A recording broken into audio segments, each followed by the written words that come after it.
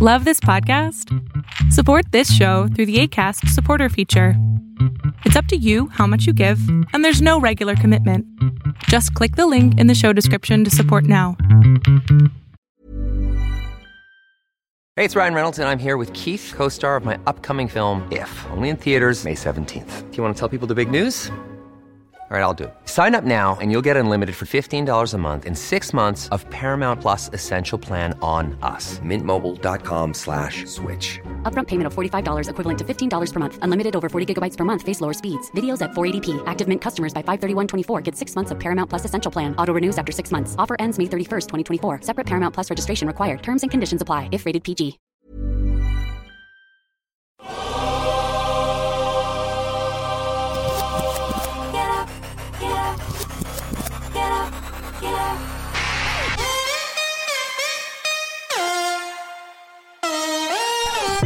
Welcome to On the Ball with Rick Bucher. Here's your host. Let's send it over to Rick Bucher. Rick Bucher.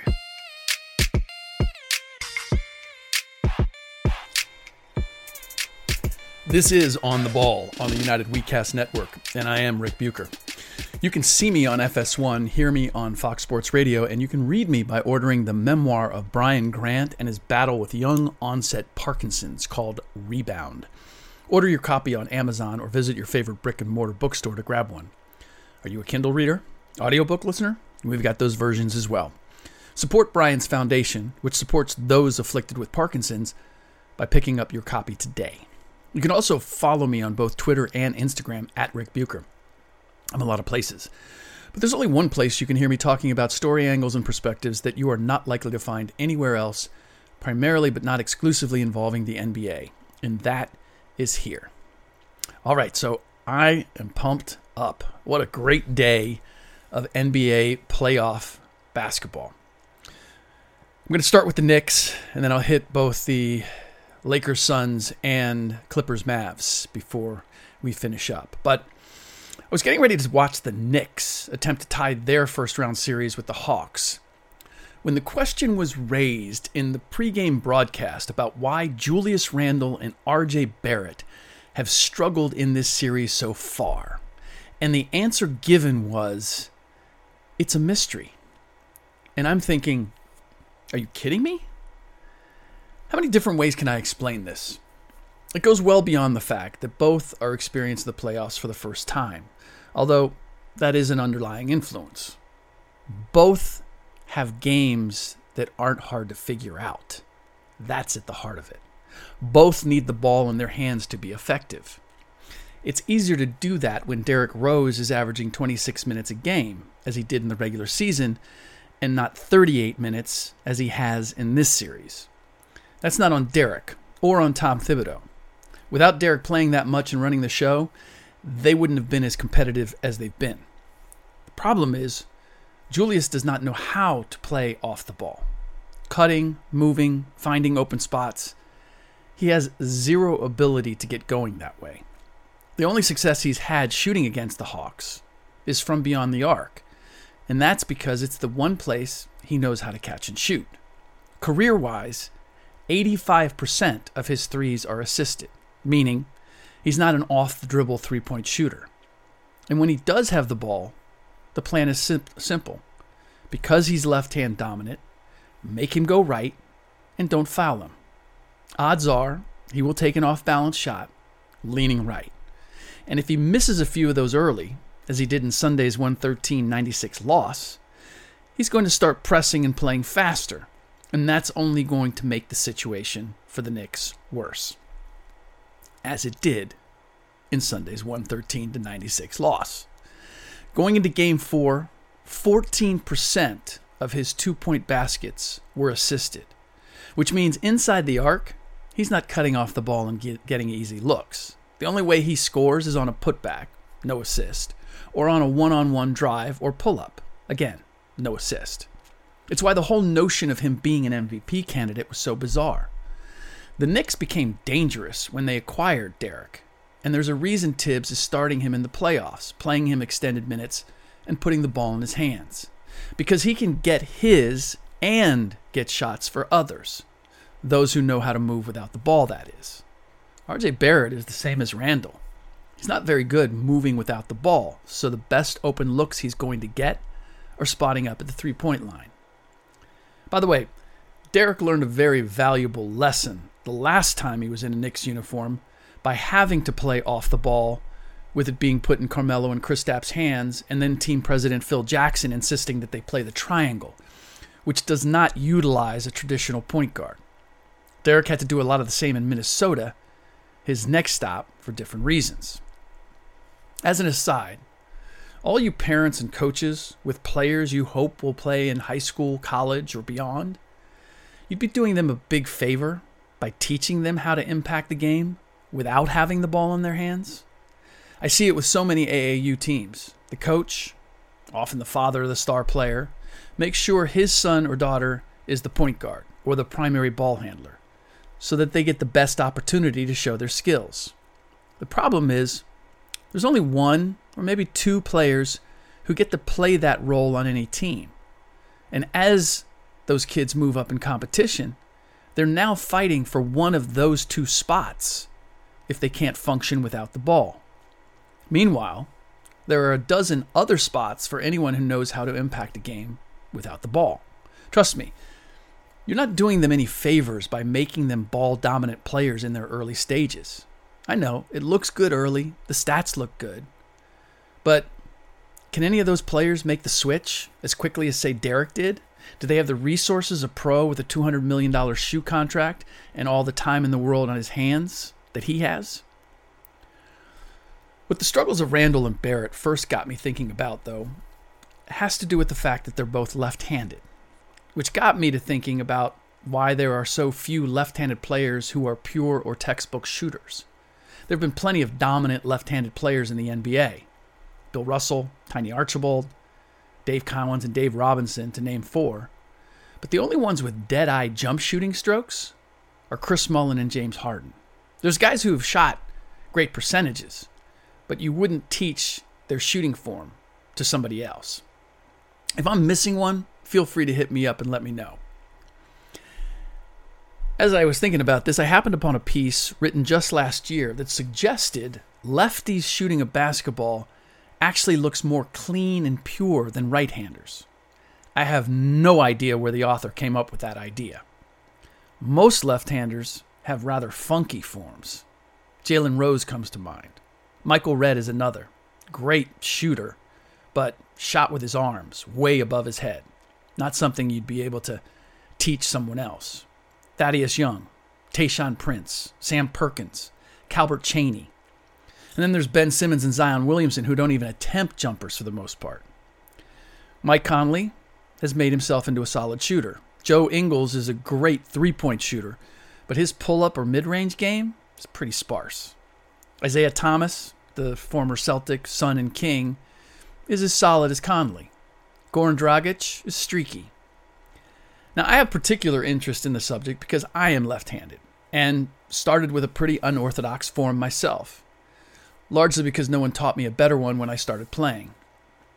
The challenge of fixing it over the years has been a labor of love, and assured that I am streaky as hell.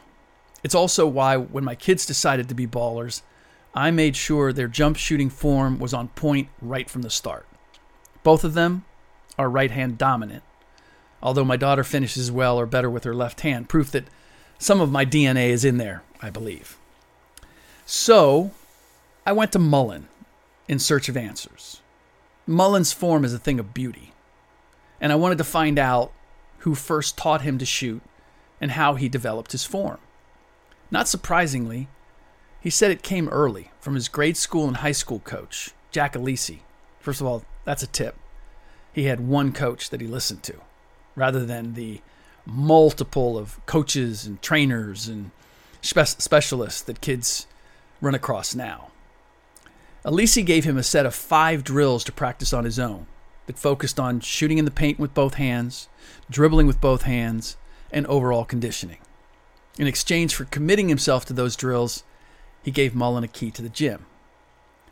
Practicing in an empty gym and refining those skills, I believe, is a big reason why Mully's stroke is so nice.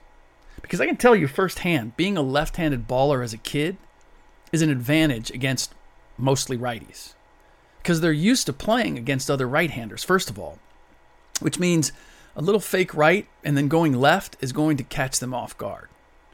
Manu Ginobili is a classic example of someone who invariably ended up going left off a first Euro step right and then wrong-footing his finish, jumping off his left and shooting with his left hand. But jump shooting before you've got your stroke solid is a challenge because a right-handed player naturally defends your shooting shoulder with their dominant hand. For a right-handed player, if you're defending it with your right hand, you got to cross your body to get there. Of course, as you move up through the levels of competition, you're going up against players who will see which hand is your dominant one when you're warming up and not give you that early edge. So then it comes down to how balanced and refined your fundamentals are. How well can you go either direction? How well can you finish with either hand in the mid-range? Randall is an example of a player so dominant and hard to stop going left that he made it all the way to the NBA playing that way. Although, keep in mind, he came into the league as more of a rebounder and defender than the scorer he was this year for the Knicks. His first 4 years in the league, he attempted less than 1 3 a game, and nearly half of his shots came within 3 feet of the basket his first 5 years in the league. This is year 7. The average career distance of his shots is still less than 9 feet. Well over half of Barrett's shots, his first 2 years in the league, have come from within 3 feet. He's averaged about 4 threes a game his first 2 years in the league, but his mid-range game is virtually non-existent. All of which is why they're struggling now in their first taste of the playoffs. It's not a mystery. Their games are relatively easy to dissect and limit given the time to zero in on them, which teams and players in the playoffs have in a way that they don't during the regular season. For comparison, Derrick Rose's shooting distance has been more balanced than ever before in his career.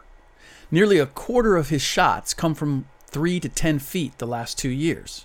He's developed a floater with either hand. He learned to be a spot-up three-point shooter in his first stint in New York. Then, the following season in Minnesota and Cleveland, 40% of his 2-point buckets were assisted.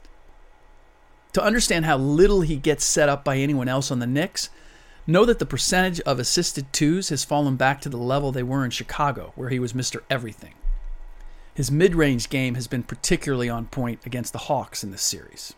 I don't want to draw too clear a line between RJ and Julius being left-handed as for the reason for their struggles in this series. But I do believe it's a contributing factor to why they have the games that they have, the overall games that they have. I assure you, they did not spend as much time as Mully did in an empty gym working on their right hands and everything else as they did on their left. Before I wrap up, I do want to touch upon why both the Lakers and Clippers find themselves in series now tied at 2 games all after appearing to be headed in completely different directions. The Lakers' lack of depth and the normal physical impact on teams who play deeper than anyone else in winning a championship is coming to bear. We all thought that the moves that they made last summer improved them. Getting Dennis Schroeder for Rajon Rondo, getting Montrezl Harrell for JaVale McGee, getting Marc Gasol for Dwight Howard, getting Wes Matthews for Danny Green. All of those were perceived as potential upgrades. I can only think of one that you could potentially look at that way, and that is Schroeder. And considering what playoff Rondo is at this time of year, I'm not even sure you can go in that direction. Now, everyone focused on Anthony Davis missing the second half of Game 4 with a strained right groin. That's what was reported. The injury itself doesn't surprise me. If he was playing on a sprained left knee, that's generally what occurs. You compensate, and the other side of your body gives way. I've got some firsthand experience in that, too. But an equally big element to the loss is the fact that they didn't have Kentavious Caldwell-Pope the entire game because of a sprained knee suffered in Game 3. Caldwell Pope was a all-defense first-team selection on my ballot this year, along with Dennis Schroeder. And the drop-off between Caldwell Pope and Wes Matthews, his replacement in the starting lineup, is profound, particularly with Chris Paul back in the Suns lineup and appearing to be healthy enough to hit his patented mid-range step back. Take away AD and Pope, and the Lakers' defense, which has been their calling card all year long, is severely compromised, and they don't have nearly enough offensive firepower to compensate for it. This is also why you can't trust the advanced analytics completely, which suggests that KCP and Matthews are practically interchangeable as defenders. That is straight up laughable. Then again, if the offensive and defensive ratings really meant something, Montrezl Harrell would be playing because according to Basketball Reference, he has the team's highest offensive rating other than Damian Jones and a defensive rating equal to LeBron and Alex Caruso. If any of that was true, he would have played more than 20 minutes in this series and not have been a DNP coach's decision in games 2 and 3, which were both Lakers victories. As for the Lakers dominating the Mavs to even up their series, the change was incredibly simple. Kawhi Leonard didn't choke the life out of their offensive flow trying to decide what he wanted to do and became equally active and decisive at the defensive end. Sliding over to block Luka Doncic's shot after he turned the corner on Reggie Jackson early in Game 4 was stunning in that it's the best help defense I've seen from Kawhi this series. Everybody touching the ball, everybody being involved, everybody getting shots, inspired everyone to play harder on defense. In Game 1, Kawhi and Paul George took nearly half of the Clippers' 84 shots. In Game 2, they took more than half. Those were both losses. Game 3, they only took 45%. Earlier tonight, in Game 4, they only took 40% of the shots. It's not complicated. The Clippers have one-on-one advantages galore against the Mavs, particularly with PG and Kawhi. But taking turns to go one-on-one isn't the way to exploit them. It means that one-on-one is actually going against a set defense, and the Mavs could help with impunity knowing the ball wasn't going to move.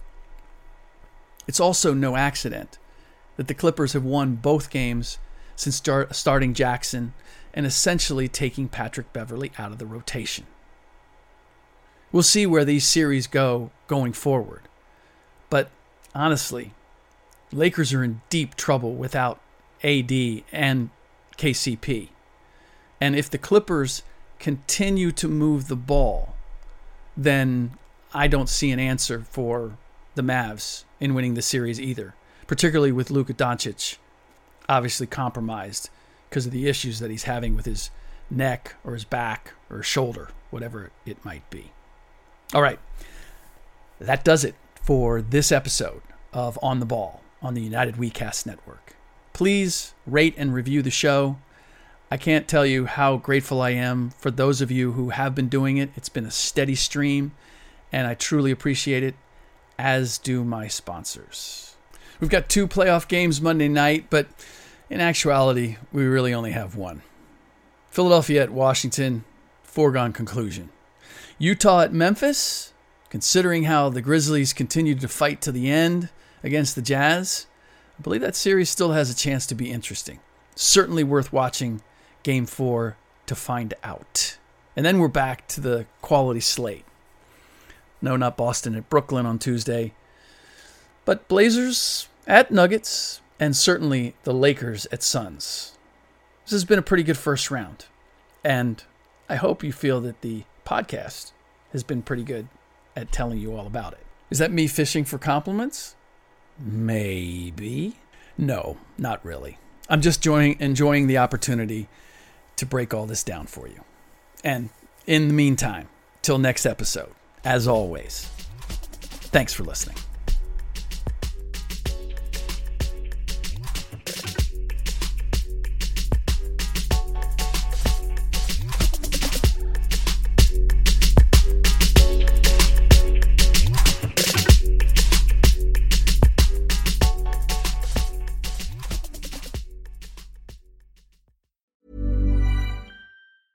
Planning for your next trip? Elevate your travel style with Quince. Quince has all the jet-setting essentials you'll want for your next getaway, like European linen, premium luggage options, buttery soft Italian leather bags, and so much more. And is all priced at 50 to 80% less than similar brands. Plus, Quince only works with factories that use safe and ethical manufacturing practices. Pack your bags with high-quality essentials you'll be wearing for vacations to come with Quince. Go to quince.com/pack for free shipping and 365-day returns.